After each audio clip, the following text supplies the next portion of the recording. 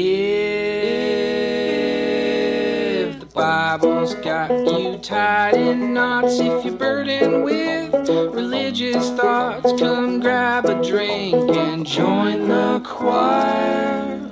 It's Heretic Happy Hour. Welcome to the Heretic Happy Hour.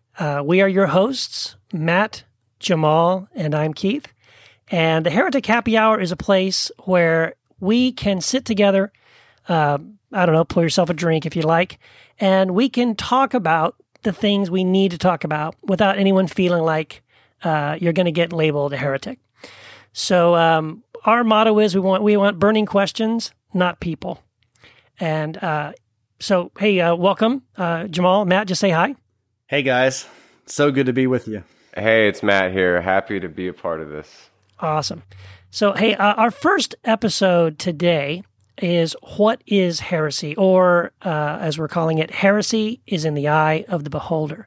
But first, we want to start the podcast by doing something we want to do on a regular basis, and that is to represent our Heretic of the Week. It's the Heretic of the Week. And the Heretic of the Week this week is, Matt, you're gonna tell us who that's all about. Yeah, our first Heretic of the Week is Marcion, and we wanted to introduce Marcion because, I've been called a Marcionite. I think anyone who talks about the nonviolence of God has been probably labeled a Marcionite. And so I think we wanted to introduce him first is because, I kind of want to clear the air a little bit and introduce what Marcion actually believed so that we can see why it's a little bit different. So Marcion basically looked at the description or the depiction of God or Yahweh in the Old Testament, and then looked at the figure of Jesus and thought that there's no way that the two can be reconciled. And so, therefore, there must be two gods, and one God who's not so nice of a God, and one God who is like Jesus. And so that's basically polytheism, or I think bideism or something. That's probably not the right term, but basically he believed in two gods. Also, what goes along with that is you toss out the scriptures of the quote-unquote Old Testament God. So he wanted to toss out the entire Hebrew scriptures, and I believe some of the New Testament scriptures as well, and just have a small canon of New Testament writings as the official scriptures of the true God, the good God of Jesus. And so he was basically, for these beliefs, and there's also some Gnosticism that goes in there. The creator God, Yahweh, it creates the flesh order, and everything flesh is really bad. And the God of Jesus is the spiritual God, and everything spiritual is good. So he splits it up like that. So that's dualistic, and so that was a part of the heresy too. So he was basically like the arch heretic of the 2nd century, and so anytime something smacks of Marcionism, where anyone's saying, "Well, God's like Jesus, and so we have to be careful." Of what we say about God in the Old Testament, we have to discern it. It's easy for some folks just to be like, "Oh, that's Marcionism, that's a heresy." I know I've come across it, so I'm sure you guys have too. So that's all I got to say about Marcion. Yeah, so the thing about Marcion too, I've been called a Marcionite as well, but I've been called a Marcionite typically for doing exactly what he did, which is to point out that God in the Old Testament is different from what we see in Jesus. But you know what's fascinating about that is that Marcion's heresy wasn't noticing that the way God acts and talks in the Old Testament didn't square with what we see in Jesus. That wasn't his heresy, because actually almost all the early church fathers admitted that there was a difference. I think what Marcion got in trouble with was that it was his solution to that problem. Sure. Again, most people who call us Marcionites do so, first of all, not even knowing what it was he actually believed, and then secondly, don't even understand what made him a heretic. What made him a heretic wasn't that he said, "Hey, you know what I noticed?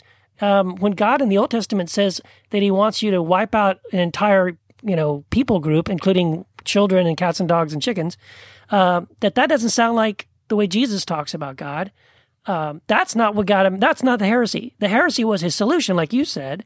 His solution was, therefore, that God was Satan.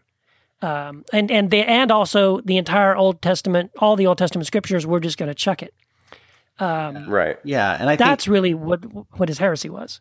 Yeah, for sure. And I think it's important to look at. So, looking back on, Marcion, people, agree, oh, this guy, he taught some unhelpful things, or he taught some things that are considered heresy.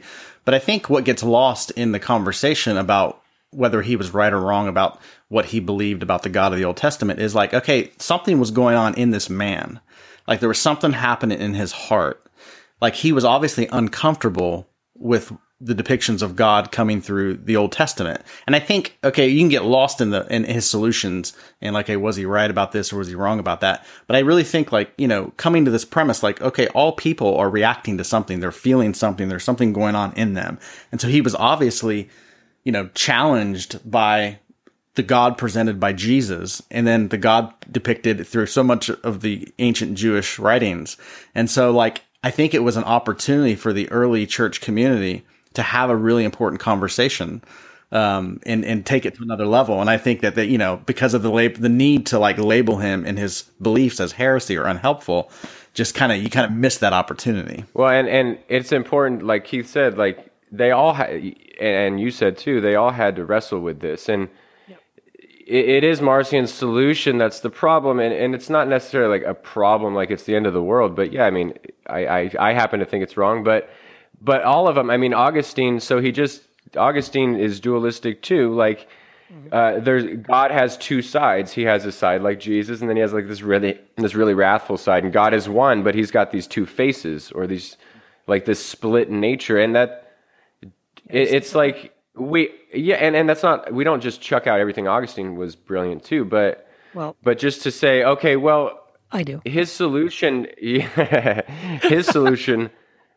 a solution, but that doesn't mean it's the correct solution. And it's not even that much different than having two gods. If God has two faces, I mean, we're pretty much dealing with divinity that's kind of untrustworthy, at least the way I've experienced it, Yeah, and here's another byproduct of something that most people don't realize either, and we'll probably get into more of this detail as the podcasts go on in the future.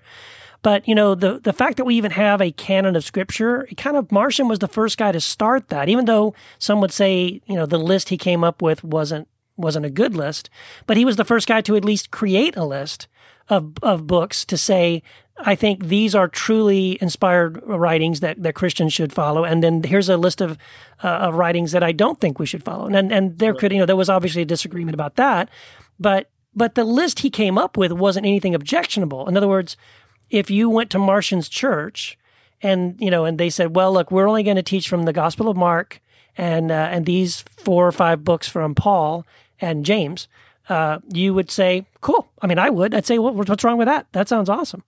So it's not like he added in some crazy wonky books that were like. Well, you're a heretic, Keith. Of course you know.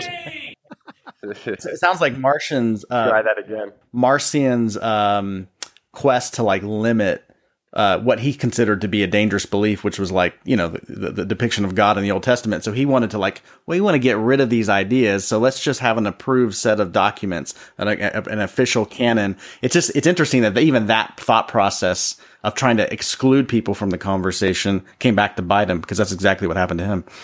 Exactly. Yep. Well, anyway, let's move on from that old heretic. Yes. So let's get into episode 1. Yeah, let's get into this stuff. All right. Let's what is heresy? What do we even say? I mean, obviously, like we introduced in our little bit for our group that we're kind of using it ironically, but that's not the way a lot of folks use it. So, I mean, what are we even talking about when we talk about what is heresy or what is a heretic? Or you guys got any thoughts on that? Yeah, when people use the word heresy, when they call something that's heresy, or they call somebody a heretic, what they mean to say is that person is a false teacher, But that actually, the word heresy has nothing to do. It means nothing. It doesn't mean that at all. Like the word heresy has nothing to do with someone being a false teacher or a correct teacher. But that's how people use it, thinking they're using it in a official way or correct way, and that's nothing. Yeah, again, it's nothing to do with the word heresy. What do you mean by that? I mean, where do you get that? Because that's not what I've always been told, Jamal. Well, I think. Yeah, Jamal, how do you know? Yeah, well, I think heresy, specifically the Greek word, correct me if I'm wrong, but the word in Greek literally talks about somebody who's causing a division within the body of Christ. Yeah. So it's really more about division or dividing people from each other.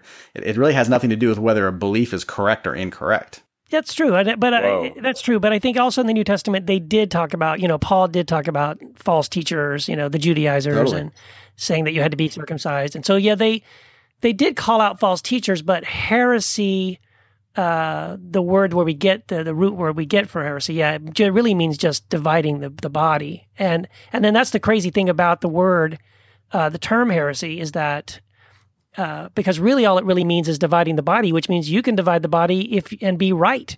Like you could be correct technically about your doctrine or your belief, but if you are so strong about it and so dogmatic about it that you're causing division in the church, you're a heretic because you're using even a right belief to cause division in the body. So, and here's the thing too, I think Christians don't really pick up on is how important unity in the body was for Paul, for example. I mean, Paul really cares about unity in the body to the point where, like, we see him in Corinthians talking about, you guys are having an argument about, which apostle is your favorite. Look, forget that. All follow Jesus. So let's have unity. Don't divide. You're having arguments about eating meat sacrificed to idols. Let everyone be convinced in their own mind, but be one, have fellowship, get over that, move on. So he's constantly driving them back, even to say, if a brother wrongs you in the church, why not rather be wronged? Imagine that. Just let them wrong you. But why would you be willing to do that? Because the most important thing is to hang on to that unity you have as brothers and sisters in Christ. So for Paul, and I think for probably most of the apostles, unity was more important to them even than heresy. Like, in other words, false teaching. Like, no, we don't want false teaching. I'm not saying that. But come on, like, we've got to maintain unity here. And even something like, I think it's a pretty big deal. It would have been certainly to those early Christians, the whole idea of eating meat sacrificed to idols. People probably had very emotional feelings about that.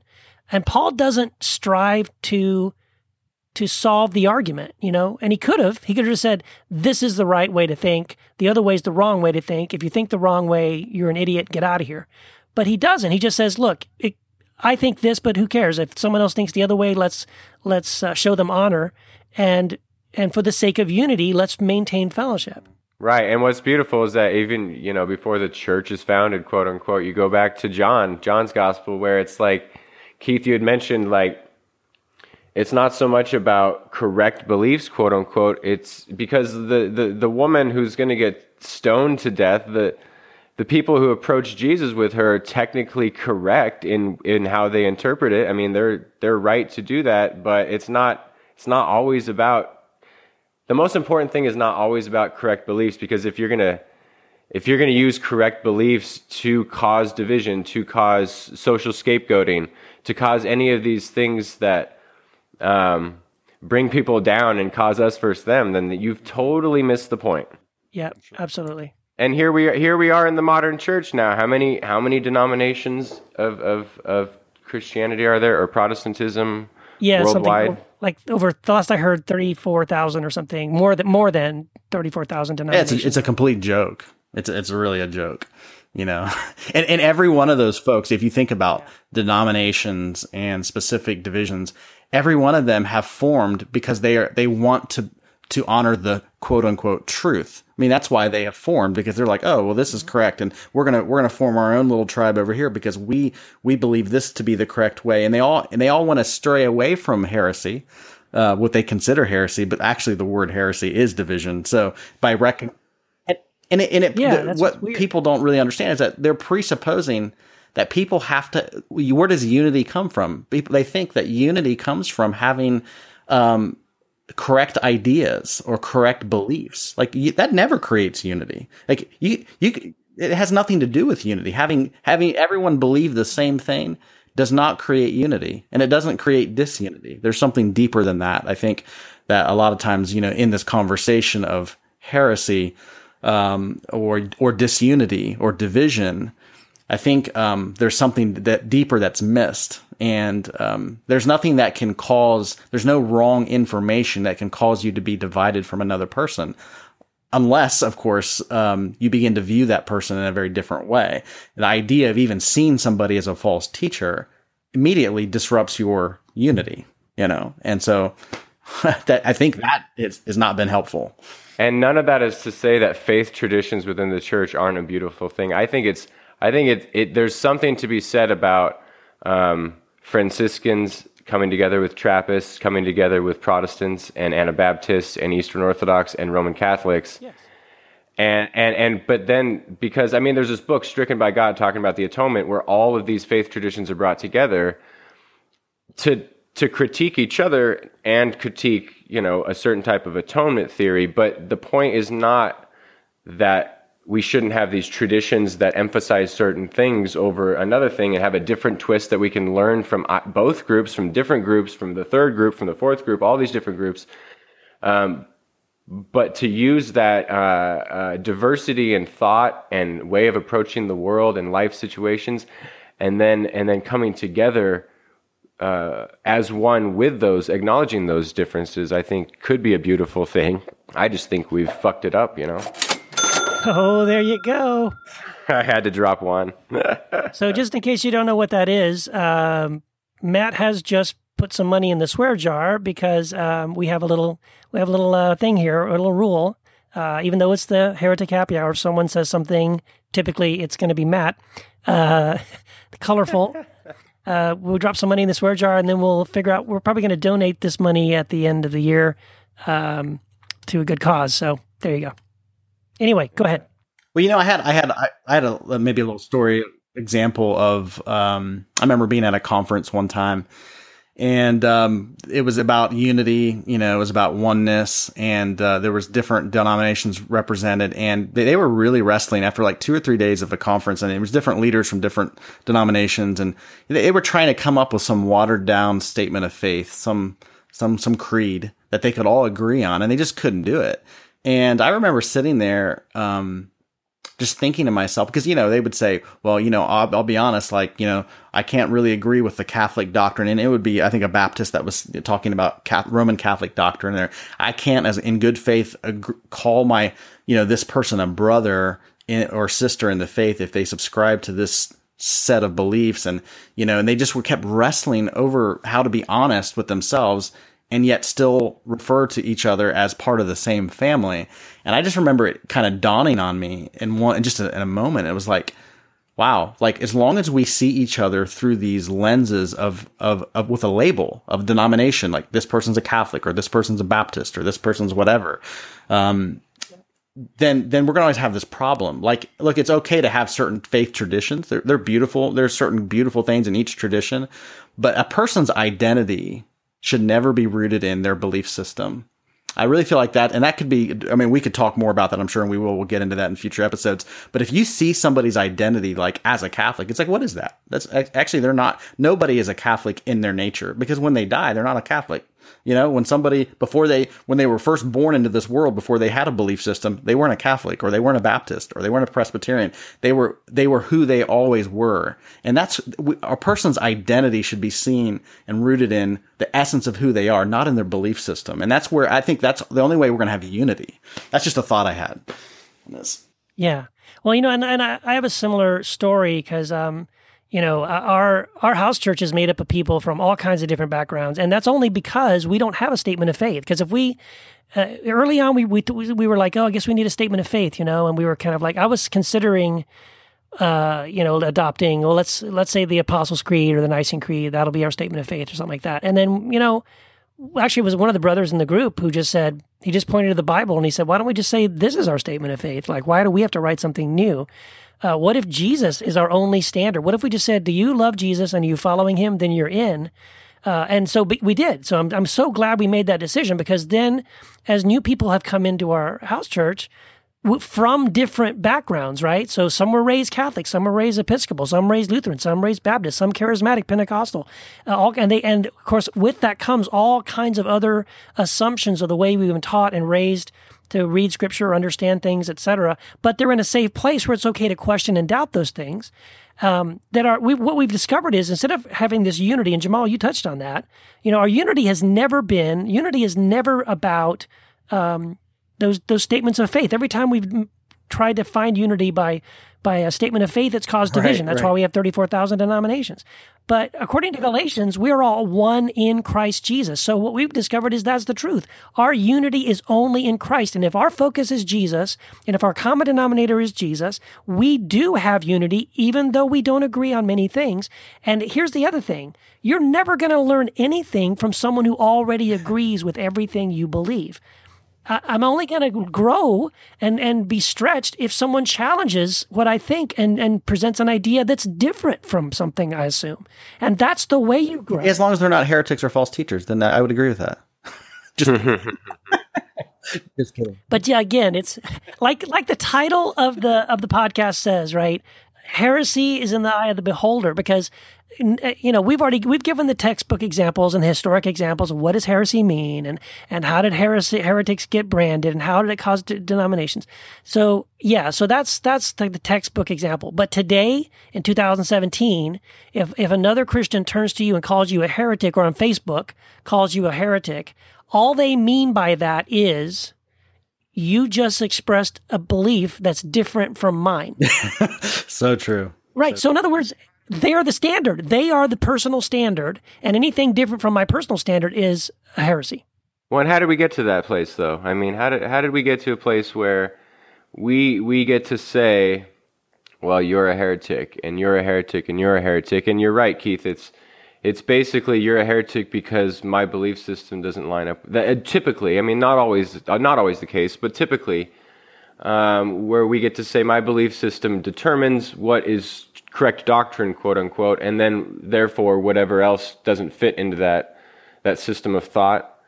I mean, how do we get to a place where we say that is what heresy is, no matter what, because it's not what I agree with? I mean, does it come from?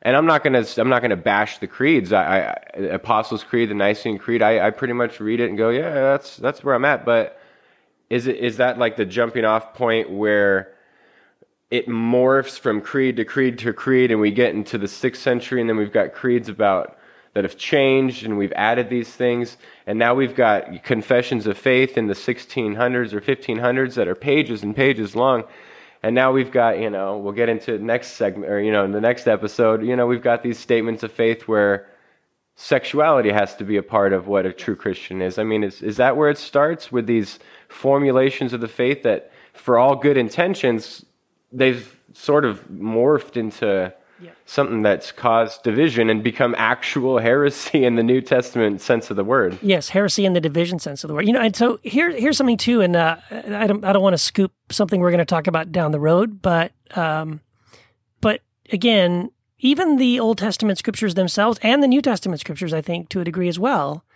are not a single document of a single point of view that every single one of those prophets and authors all said amen to. But what we actually have is a dialogue. So, even the scriptures themselves present, Moses says, I think God is like this. And then King David says, well, I think God's kind of like that. And, then Hosea says, well, no, I see God this other way. And then Jesus shows up and says, look, you're all kind of got it wrong. Let me tell you, this is what God is like. And so that's what's really happening in the scriptures. And so if the scriptures themselves give us a model where we are supposed to listen to each other, we're supposed to consider other different new ideas and not be afraid of that. So I think, to me, part of the problem is that we have a canonized scripture where we've closed it and we've said, okay, no more discussion, no more dialogue, no more questioning. This is it, which is silly because the book itself doesn't agree on everything. But still, right? And then we decide for ourselves the parts of that book that we think are the most authoritative, and then to disagree with that, well, now you're a heretic. Right. And I honestly think that not everything that's recorded in this, and this is obviously questionable, but to interject in this conversation about heresies, like I think even the scriptures themselves, even in the New Testament, some of the behavior of the apostles, even contained in the New Testament writings, I think are problematic when it comes to this, because I think they didn't always set the proper example for us. Which I want to touch on a bit later. But before I get into that, like I would like to touch on this. Obviously, I'm a huge fan of Rocky. I like one of my favorite movie series growing up. And so I'm not a huge fan of the Creeds, at least in the first couple episodes, because they were the nemesis, Apollo Creed. Anyway, okay. But no, in all seriousness, like I think you now owe money to my You have to match my donation for that joke. I am not a fan of the Creeds. And here's why. And in all seriousness, I'm not a fan of the Creeds, not because I disagree with what I may or may not disagree with what the Creeds say. It has not about that. It's not about the information of the Creed. It's about the need to have one. And that's where I really, take issue with that, because there's this idea that developed, and it wasn't immediate. I think, let's back up for a second. You have the person of Jesus. Okay. So here's Jesus. He comes on the scene. Obviously, if you want to talk about correct ideas or correct beliefs about God, almost nobody had correct understanding of who God was, hence the need for Jesus to come. So when Jesus comes, he's revealing a completely different nature of who God is. He's revealing the truth about God, but in a way that goes way beyond just ideas or beliefs. So it completely transcends that. So most people didn't understand that, didn't get it. Jesus was not railing. He wasn't labeling people false teachers. He wasn't labeling people, okay, because you got your doctrines or ideas about God wrong, so let me label you or tell people that they shouldn't listen to you and that kind of thing. The only people he labeled as beware of those folks were the religious leaders who were doing that. So he was the one, he was talking to the Pharisees. He was saying, okay, yeah, watch out for that mindset, because those are the ones that are telling you who the correct teachers are and who aren't, and who to stay away from, and all those kinds of things. But I think if you look at the way of Jesus, the way of Jesus is very inclusive. It's about a transcendent reality. It's about love. It's about this idea of truth being something that you embody. It's not really about your belief system. It's about a reality. But then I think that's the way of Jesus. I don't think the apostles completely stayed true to that. I don't even think Paul stayed true to it. I think if you get down the line, I think if you start to go into the early church history, you start to see the need to coalesce around a certain approved list of ideas that were correct and the ones that were incorrect. Even though some of those ideas that were floating around in the first couple of centuries, yeah, some of them were problematic. They caused problems. I agree with that. But to label somebody as being outside or inside your tribe or faith because of these ideas was a deviation. To me, it's a deviation from the way of Jesus and the example of Jesus. I don't think even Paul stayed true to that. I think he was working it out himself. That's just I think that's something important to understand. Yeah. No, I love that you said that at the end. Two things. I think more that going back to what Jesus did, it wasn't, you're right. It's not so much about labels. It's about what he did. It seemed to take people's belief systems and then tease it out on where it leads and get people to think and to try to, if I'm going to say that you're going to burn in hell, well, Jesus sort of takes that idea for those people and turns it into where you have to look internally, where you have to look at the log in your own eye, those sort of things. And then the second thing, Paul had to go, it seems like, through a transition, and we see it in his writings from the 1st and 2nd Thessalonians to when we get to Romans. The theology seems to change. And so Paul, it's like it's all about this journey where, Saul is confronted, bam, on this issue of violence and persecution. And then he has to go on this journey, and we've all been on these journeys where it doesn't always just click one time. Oh, now I'm enlightened. Now I understand the way, But we go through these different transitions where we have this revelation, and then it takes a while for us to wrestle through, what does this mean? What does that mean? I think that's so important. Yeah. Yeah, absolutely. Well, and see, I think too, there's the thing that, like, Jesus, going back to Jesus, right? So Jesus asked questions, and when they asked him a question, he wasn't so big on giving answers, which would have, made a lot of Christians today really happy, because we're all about answers. We're all about, getting all the facts and information correct. And I think, to me, that's part of the problem. Like, Christianity has become about having all the correct information and having all the right, having the right information about who God is and what God is like. That's right. And that's right. And so therefore, this is why we're so freaked out about quote unquote false teachers and heresy, is that, no, I've got a list, and it's the correct list of information about God and who God is. And you try to say that one of my things on my list is wrong. Oh my gosh, you're dangerous. You're a heretic, because now you are threatening the very fabric of Christianity itself, because in my mind, that means having right information. But Jesus doesn't do that. He doesn't hand out answers. He'll just turn around and ask another question. Like he's really okay with us working it out and thinking about it. Like, he's encouraging us to have a conversation and think about it and work it out. So if someone said something you disagree with, here's an idea. Just say, I disagree. Or, why do you think that? And now let's have a conversation. But, Jesus isn't like so stuck on, well, hold on, we're not leaving until we figure out who's right and who's wrong here. He's like, well, that's a good question. Here's another question you haven't thought about. See ya. And, lets it hang in the air and walks away. Like, that's crazy to me. But it's exciting. I mean, to me, that's why I love Jesus, because he is like that. He's not someone who's dogmatic. He's not someone who's like slamming people because, oh, you don't, line up with these things. And the sad thing to me is that Christians today have gotten so hung up on having the right information that we don't care about unity. We don't care about love. We do say, I can't fellowship with that brother because they have a weird idea about blank. I'm like, well, so what? So they disagree with you on that point or a couple of points. They still have a relationship and a love for Jesus just like you do. But what if they're right? I mean, we got... Yes. No, I know, but when we judge, it's like, we haven't even taken it. I used to be like this too. We haven't even considered that we might be wrong. Well, we might have interpreted it a little bit differently, and oops. That's what everyone's afraid of, man. Nobody wants to suggest. Again, that's what everyone. It is about fear, right? Isn't this whole thing is about fear? Ultimately, I'm afraid your idea challenges my idea. It suggests I could be wrong, and if Christianity is about having everything right, you're jeopardizing my Christianity because, oh my gosh, what if I've got something wrong? Instead of just saying, it's okay if I have something wrong, But okay, so is there any time where it is justified? I mean, is there time, in other words, is there a time to ever draw a line in the sand? Yes.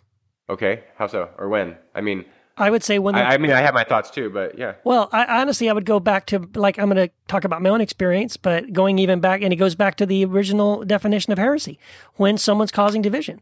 Like, there's only been one person in our church family I ever asked to leave, and other people have just left on their own, but they've left on their own because they were causing division in the body, and the church, was like, hey, man, that's not cool. What are you doing? And they wouldn't stop doing it. Like, we didn't kick them out, but they were intent on, having their way. It was always about a doctrine that they, had to hold on to and wanted to convince everyone else that they were right and we were wrong. But I would only break fellowship with someone if they were intent on just causing division in the body. And that's a scriptural thing. Like Titus says, warn a divisive person once, and then warn them a second time. And then if they do it again, have nothing else to do with them. And that's a sad thing. You don't do that because you want to, you like to. It's like you don't want to do that. But if they are intent on causing division in the body, what else can you do? Yeah, I'll take a little different approach to that. I actually don't think it's necessary. I think it could be helpful. Will you have problems if you are tolerating of a very divisive person? Yeah, you may have some temporary problems, may have some issues, but this is where I think some of the writers of the scriptures go off a little bit from the example of Jesus, because in my own personal life, it's never worked out well ever when I have taken the initiative to write somebody off because they were causing what I considered problems, or they had different beliefs and they were causing division. And they were clearly, like, I can look back and go, yeah, I totally think these people were in the wrong. It's never actually worked out well in any way, shape, or form for me to break fellowship with a person. Now, whenever I've been tolerating of that, whenever I have even when it caused immense amount of problems in my relationships and circles, I felt better personally, and it many people, even if it didn't result in like a reconciliation with that person, there were a lot of people around me that could see that and could see the example that was being set, which seemed to be a higher example. Because honestly, I don't think you really need to, if you will stand in the way of Jesus, stand firm. This is just my view here. If you stand firm in the way of Jesus and see people, even people who are like asses, like total asses, like if you can still see them from a vantage point of the way of Christ and still be accepting of them, I think they won't stick around. I think they'll break fellowship. That's been my experience. See, now, is that they'll just and I agree, Jamal. See, actually, that, and I want to clarify what I'm saying, because like I on a personal level, like I know the names of like the two people who left our group, and they left because, they were upset that we wouldn't line up with them. They were the ones causing division. But again, they left. No one asked them to leave. And if they came back, I would give them a huge hug, and if I saw them at Walmart or whatever, or the coffee shop, I would say, "Hey brother, good to see you. How you doing?" I love them. I really do love them. But our fellowship, I don't mean in the fellowship in the sense of I won't talk to him, I can't be in the room with him, I'm not going to consider him a brother. I don't mean that, because I don't think I really would do that with anybody. But as far as like us getting together as a church and fellowshipping, well, we can't have fellowship because they're the ones who've decided we can't, because they insist that everyone lines up behind them and their beliefs. And because we're not going to line up behind their beliefs, we don't want unity on that basis. We want unity on the basis of Christ. Then that unity's broken. It's broken because they have an attitude. They have set a standard that we're not wanting to follow. What about trolls on Facebook? Whoa. Are there trolls on Facebook? I've heard that. I heard that. You know what? What about blocking people? I've heard that I've some got a people pretty can be long mean. block list. Well, that's a good point, because I don't know what you guys think. I think Facebook's a little different, although I think I tolerate those kinds of people longer. At least other people. Let's put it this way: people have told me that I'm more patient with those people than I should be. But I have blocked people, and usually only after either it's just a lost cause or they really cross a line, and I just am sick of it, and I can't put up with it anymore. But I try to give people grace on Facebook, because I genuinely always hold out hope that people will change their minds and that they will be convinced of whatever it is that they're arguing against. And I only say that because I've seen it. I've actually seen where people, either total strangers or even friends of mine on Facebook, have argued with me about things sometimes for months, and then like private messaged me afterward and said, "Hey Keith, thank you. I'm sorry for how I acted, but you know what? You were instrumental in helping me see, what Jesus said about nonviolence is right," or something like that. So Totally. that I've had that kind happen. of stuff makes me feel like, yeah, exactly. And so that kind of stuff, it's almost like a drug. It's like, man, if there's a chance that one of these guys could turn the corner and could get it, it's worth it to me to put up with them being kind of a jerk for a while. Again, unless it's just like, all right, there's no sign that that's going to happen anytime soon, or I've dealt with this so many times, I'm just done. Yeah, I think the line I draw is that I try to treat my page like a learning experience. We're all students, first and foremost. We're students. Some of us teach, some of us don't. But, if you're in a classroom, you can't disrupt the classroom so that no one can learn anything or that no one can have a safe conversation. So, I mean, it's one of those. Yeah, I think you're right though that social media is a little different. It's not that you wouldn't fellowship with people, but sometimes you got to get something done. You got to have conversations with people who want to have conversations. Yeah. I do think we're kind of facing this, even taking it outside the faith context. We're facing this as a global community, even with what's going on with in the world, with like nations like let's just take, for example, North Korea, without getting all political, like there's two ways of like people, the tendency has been, okay, well, with Cuba or North Korea, people that we deem as, or that the majority of the international community deems as hostile or rogue or bad or whatever, like this idea is that you can separate from those folks or kick them out of the world community in some way that would be reformative. Actually doesn't work. I don't think that that's actually played out the way that's the idea. I mean, even Paul said that, like, hey, turn this guy over to Satan, let Satan have his way with him. And then because the intent on Paul is good, like, okay, yeah, he'll be restored in the end. I just don't think it works. That's just my personal view. I don't think it works very well. I think engagement, my personal view is engagement and including people, because everyone wants to be accepted and included at the core of who they are. So, sitting down. So you're saying we need more Dennis Rodmans in the world, is what you're saying. I actually agree with that. Yeah. Yeah. I mean, I don't know about Dennis Rodman, but I think North Korea. I agree with the idea of sitting down, because at the end of the day, is Kim Jong-il a bad person? It's Un. Kim Jong-un, is he a bad person? And the answer is no. He's actually a really good person. Unless we wait, hold on. Unless we're going to buy into where's the heresy button? But the idea is, like, at the core of human beings, that human beings are good, even the ones we consider to be pains in the ass. Sure. Like there's something deeper going on, and maybe it warrants a conversation. There's no one beyond redemption. Yeah, I agree that there's no one beyond redemption, and I think that whole idea that the scapegoating mechanism or the tribal mindset that says because that person disagrees with me or is different from me or even opposes me, they're beyond redemption and there's no hope for them. Therefore, anything I do to them is justified. Like, yeah, that is not the way of Christ. That's not the way that moves forward. Jesus' whole thing that's the reason why he wants us to turn the other cheek and bless those who curse us and love our enemies. The hope is that the kingdom can break through in that moment. And in that act of mercy and kindness and love and forgiveness, there can be transformation, right, and reconciliation. So I totally agree on that. I absolutely agree on that. It's weird to apply that to Dennis Rodman and Kim Jong-il or Un or whatever.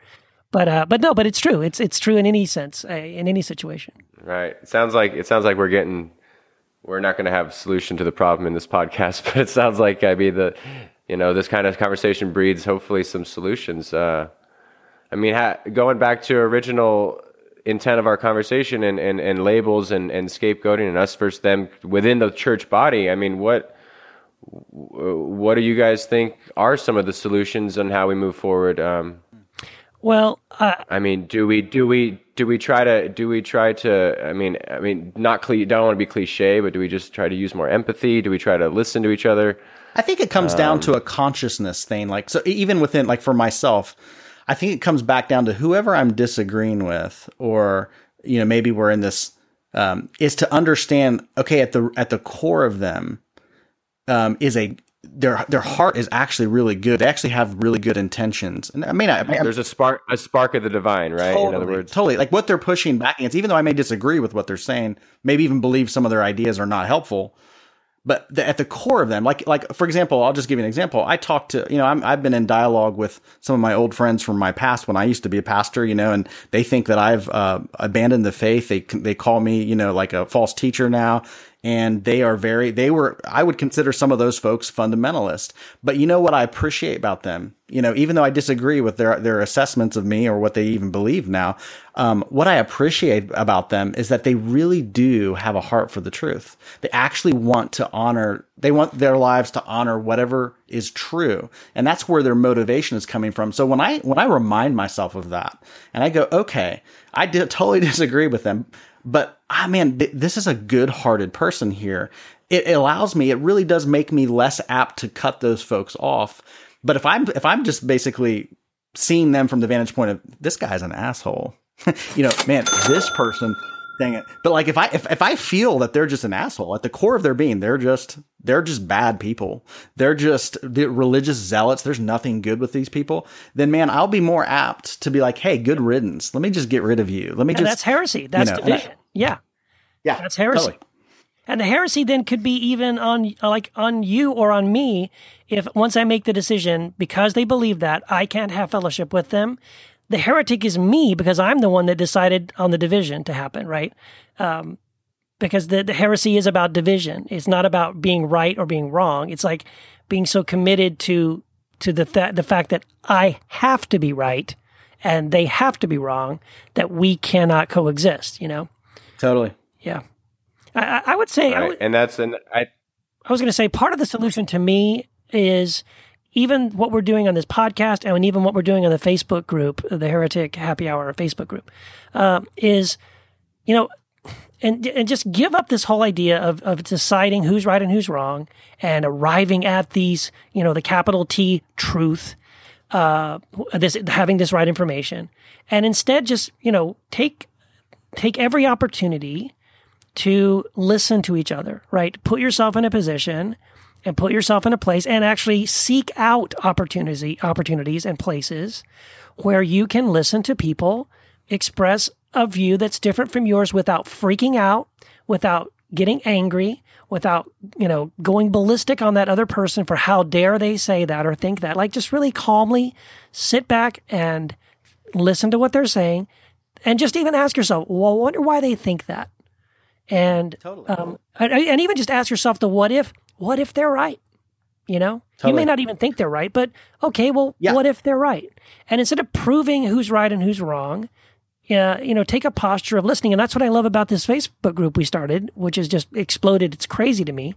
But the excitement level, I think, of people about the group is that we have created a safe space where we've said, we invite people to have different ideas. We want you to tell us, you know, what are some of the reasons you got called a heretic or kicked out of church or totally. And I think something that is also important to keep in mind too is like, if you can, in the conversation and the disagreement you're having, if you can like repeat back to the person you're arguing with, if you can repeat back to them what their position is, now, forget about the fact that you may disagree with it. If you can actually repeat back and go, hey, is this what you're saying? And then repeat back what they're saying.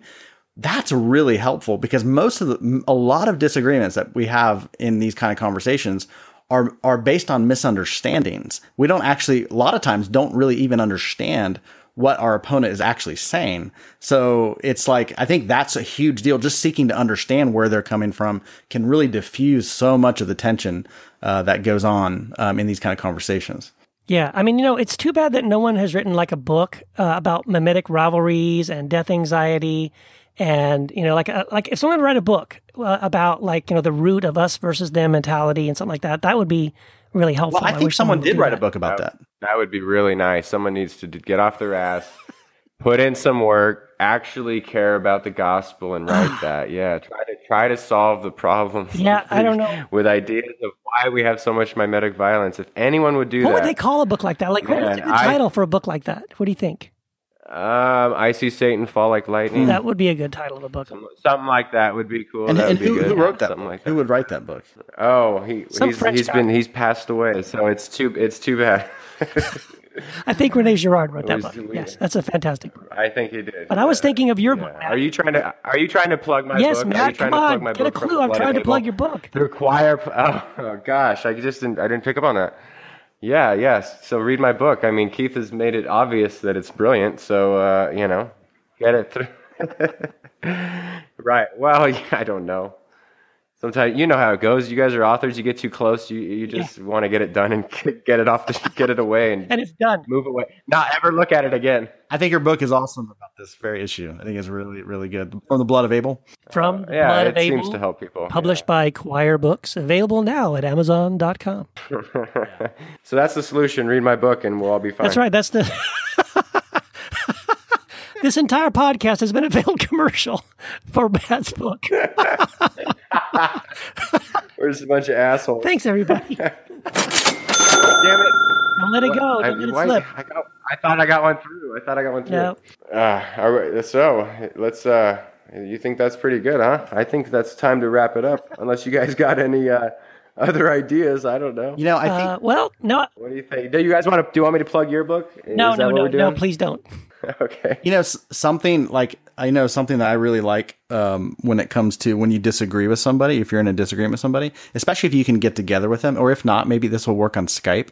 This might sound a little weird, but like, just like getting, like, having a conversation with them where you can, like, sit down, like, getting it as personal as you can make it. You know what I mean? Like just bridging that. I think that's just a huge thing. I like, sending flowers to people too sometimes, you know, or chocolates, you know what I mean? Or just like, you're so sweet. Like kind of weird stuff, you know what I mean? Getting to a point where, like, well, it's uncomfortable. Like, it's like kind of over the top, gushy love kind of stuff, because like that, like, it's really hard to be angry at somebody who just loves you. You know what I mean? Like, it legitimately loves you. It really just, I think it's important to keep in mind, you know, not just so you can one up them or like dump heaping coals on their head, you know, fiery coals on their head, but literally so you can really love, like, man, people are just beautiful, you know? And sometimes I am overcome, like, sometimes the madder somebody gets at me, I sometimes will feel like, man, they're so beautiful. Like, they, and sometimes I'll tell them that they think I'm mocking them. And I'm like,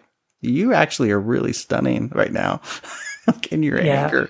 You know, you guys, you know, I've seen that. I mean, I've done that kind of stuff too, but when I watch it happen, when I watch someone else do exactly what you're saying, Jamal, sometimes it's even like, this is going to sound weird, but like so let's say there's two people on Facebook, right? And they're disagreeing, and one of them is being a gigantic jerk.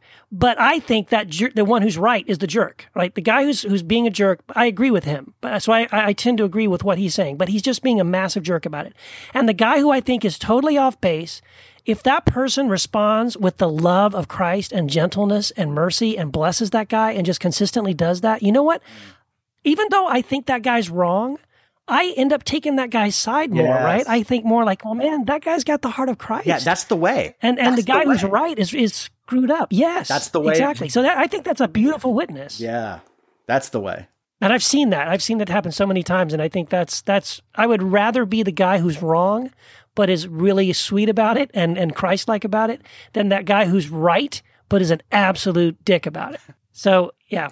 And I know we need to wrap it up here real quick.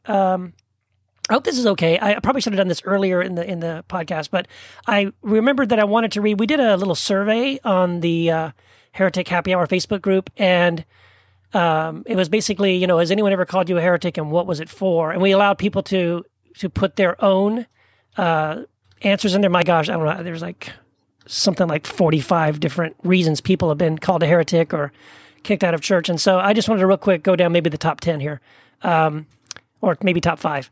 The number one, 94 people said it was for questioning ideas about eternal suffering. 92 said it was denying biblical inerrancy. 71 people said it was standing up for LGBTQ people. 59 said it was different ideas regarding the atonement. 59 also said reading books by unapproved authors. That's probably the three of us. And 57 of them said... I was thinking Nietzsche. Yeah, well, yeah, of course. And 57 saying, suggesting we shouldn't worship the Bible.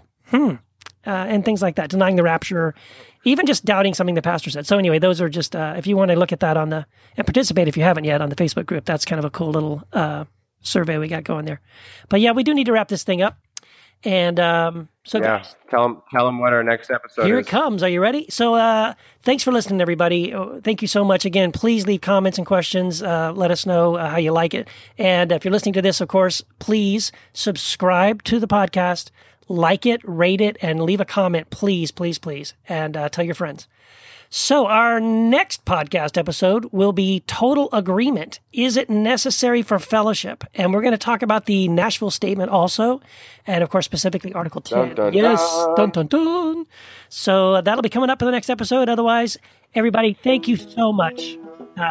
We are so thrilled to be doing this podcast. We are so excited that so many of you are listening. Yeah, this was epic and monumental.